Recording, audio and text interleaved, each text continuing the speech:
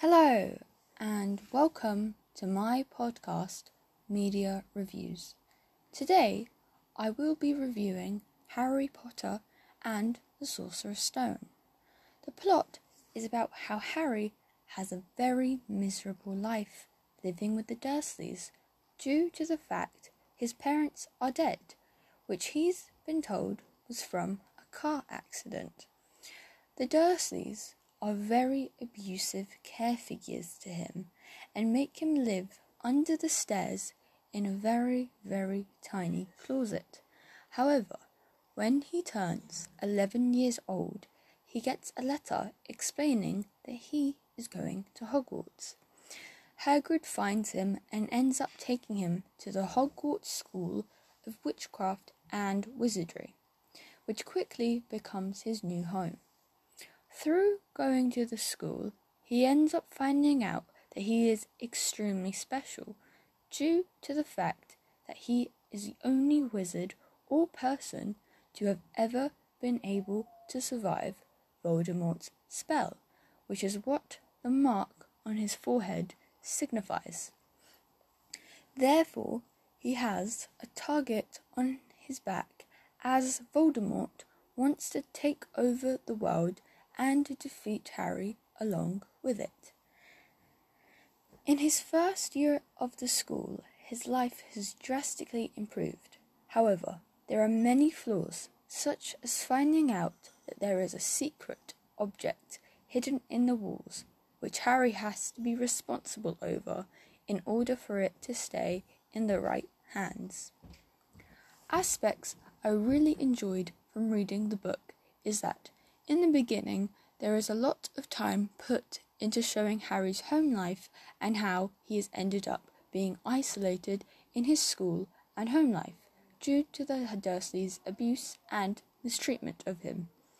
This makes many readers be able to really relate to the universal experience of feeling alone or other from those around you, making us root and sympathize for our protagonist.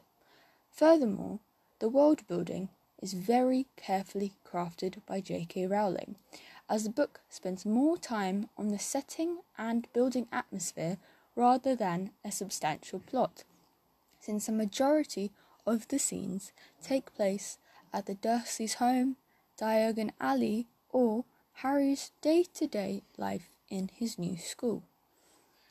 This lets us be fully engaged in this world, as it seems as though we are discovering this new magical world at the same pace as the characters, making everything feel very fresh and new, which leads us to become very heavily invested in what is happening.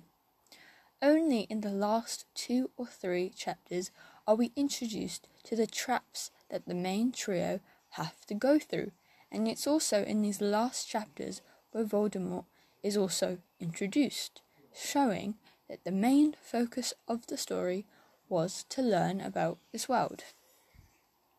Additionally, the emphasis of friendship between Ron, Hermione, and Harry was enjoyable to read, as we get to see how loyal and devoted the characters are to each other.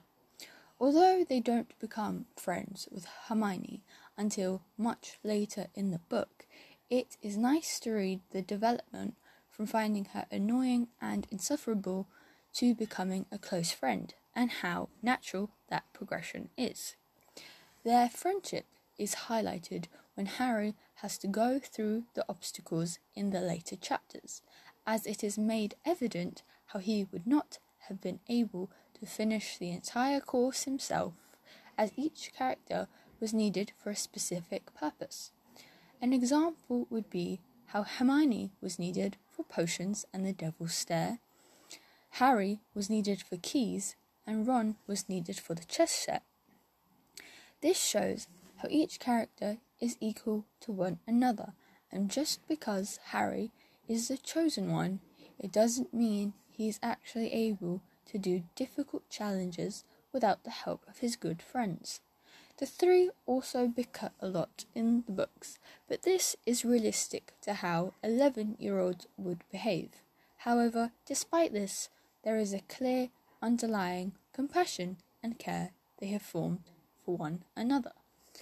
An issue I have with the book is that the Quidditch game doesn't seem fair at all, and it is difficult to get into the action or thrill of it when the only part that counts is who gets the snitch. The fact that the snitch is what ends the game, but also whoever catches it gets 150 points, means it's almost always the decider of who wins, whereas if the snitch just ended the game without any points rewarded, it would mean there would need to be more strategy, as those trying to catch the snitch would have to focus on who was in the lead. Another issue I have is that from a contemporary perspective, this book comes across as quite fatphobic. This is because Harry always seems to focus on Dudley's weight by describing him as having fat sausage fingers or looking like a pig. This could be understandable as Harry is 11 and has been abused by him and his parents. So as an 11-year-old, you would be picking on things such as weight. However, I feel as though the writer could have found a better way to word it, or not have to rely on stereotypes that bad and greedy people meant they were automatically fat. Another problem with this book is that Harry Potter is a Mary Sue character or archetype. He is rich, popular, and famous, despite the fact he didn't do anything. He has destroyed a notorious killer before he is even 1 year old and able to comprehend what had happened. As soon as he joins Hogwarts, he is the best flyer there, regardless of the fact he has never been on a broom before, and when someone evil touches his skin, he can burn them due to the power of his mother's love. Moreover, he wasn't ever the person going forward and making decisions which affected the story and plot. Instead, he would sit around or go to classes and things would happen to him, which only then he'd react to. Furthermore, even if Voldemort wasn't able to kill him with his powers, the fact is that Harry Potter is still a human being, and a child at that. Therefore, the easy option would have clearly been to throw the child out of the window, or something equally terrible. Voldemort is seen as this terrible and cleverly sadistic being, however, is unable to make a different decision when his own magic doesn't work.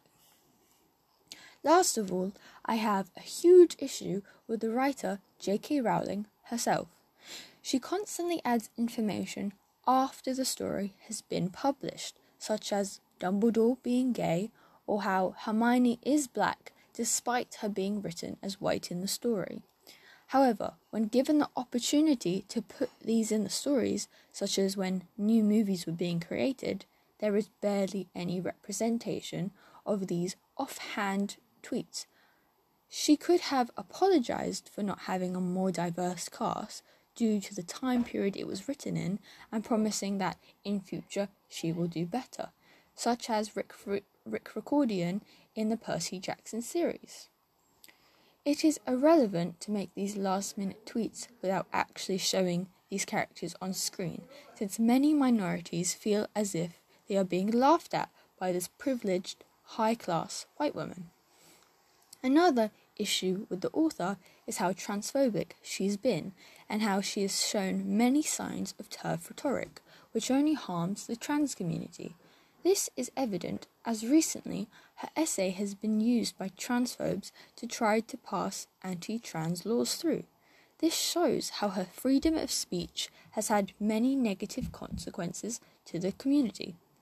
The reason I am including the many flaws I have with the writer is because many LGBTQ+ people have found solace in the world she has created, and have especially been able to relate to Harry's isolation due to being silenced or oppressed for who they really are.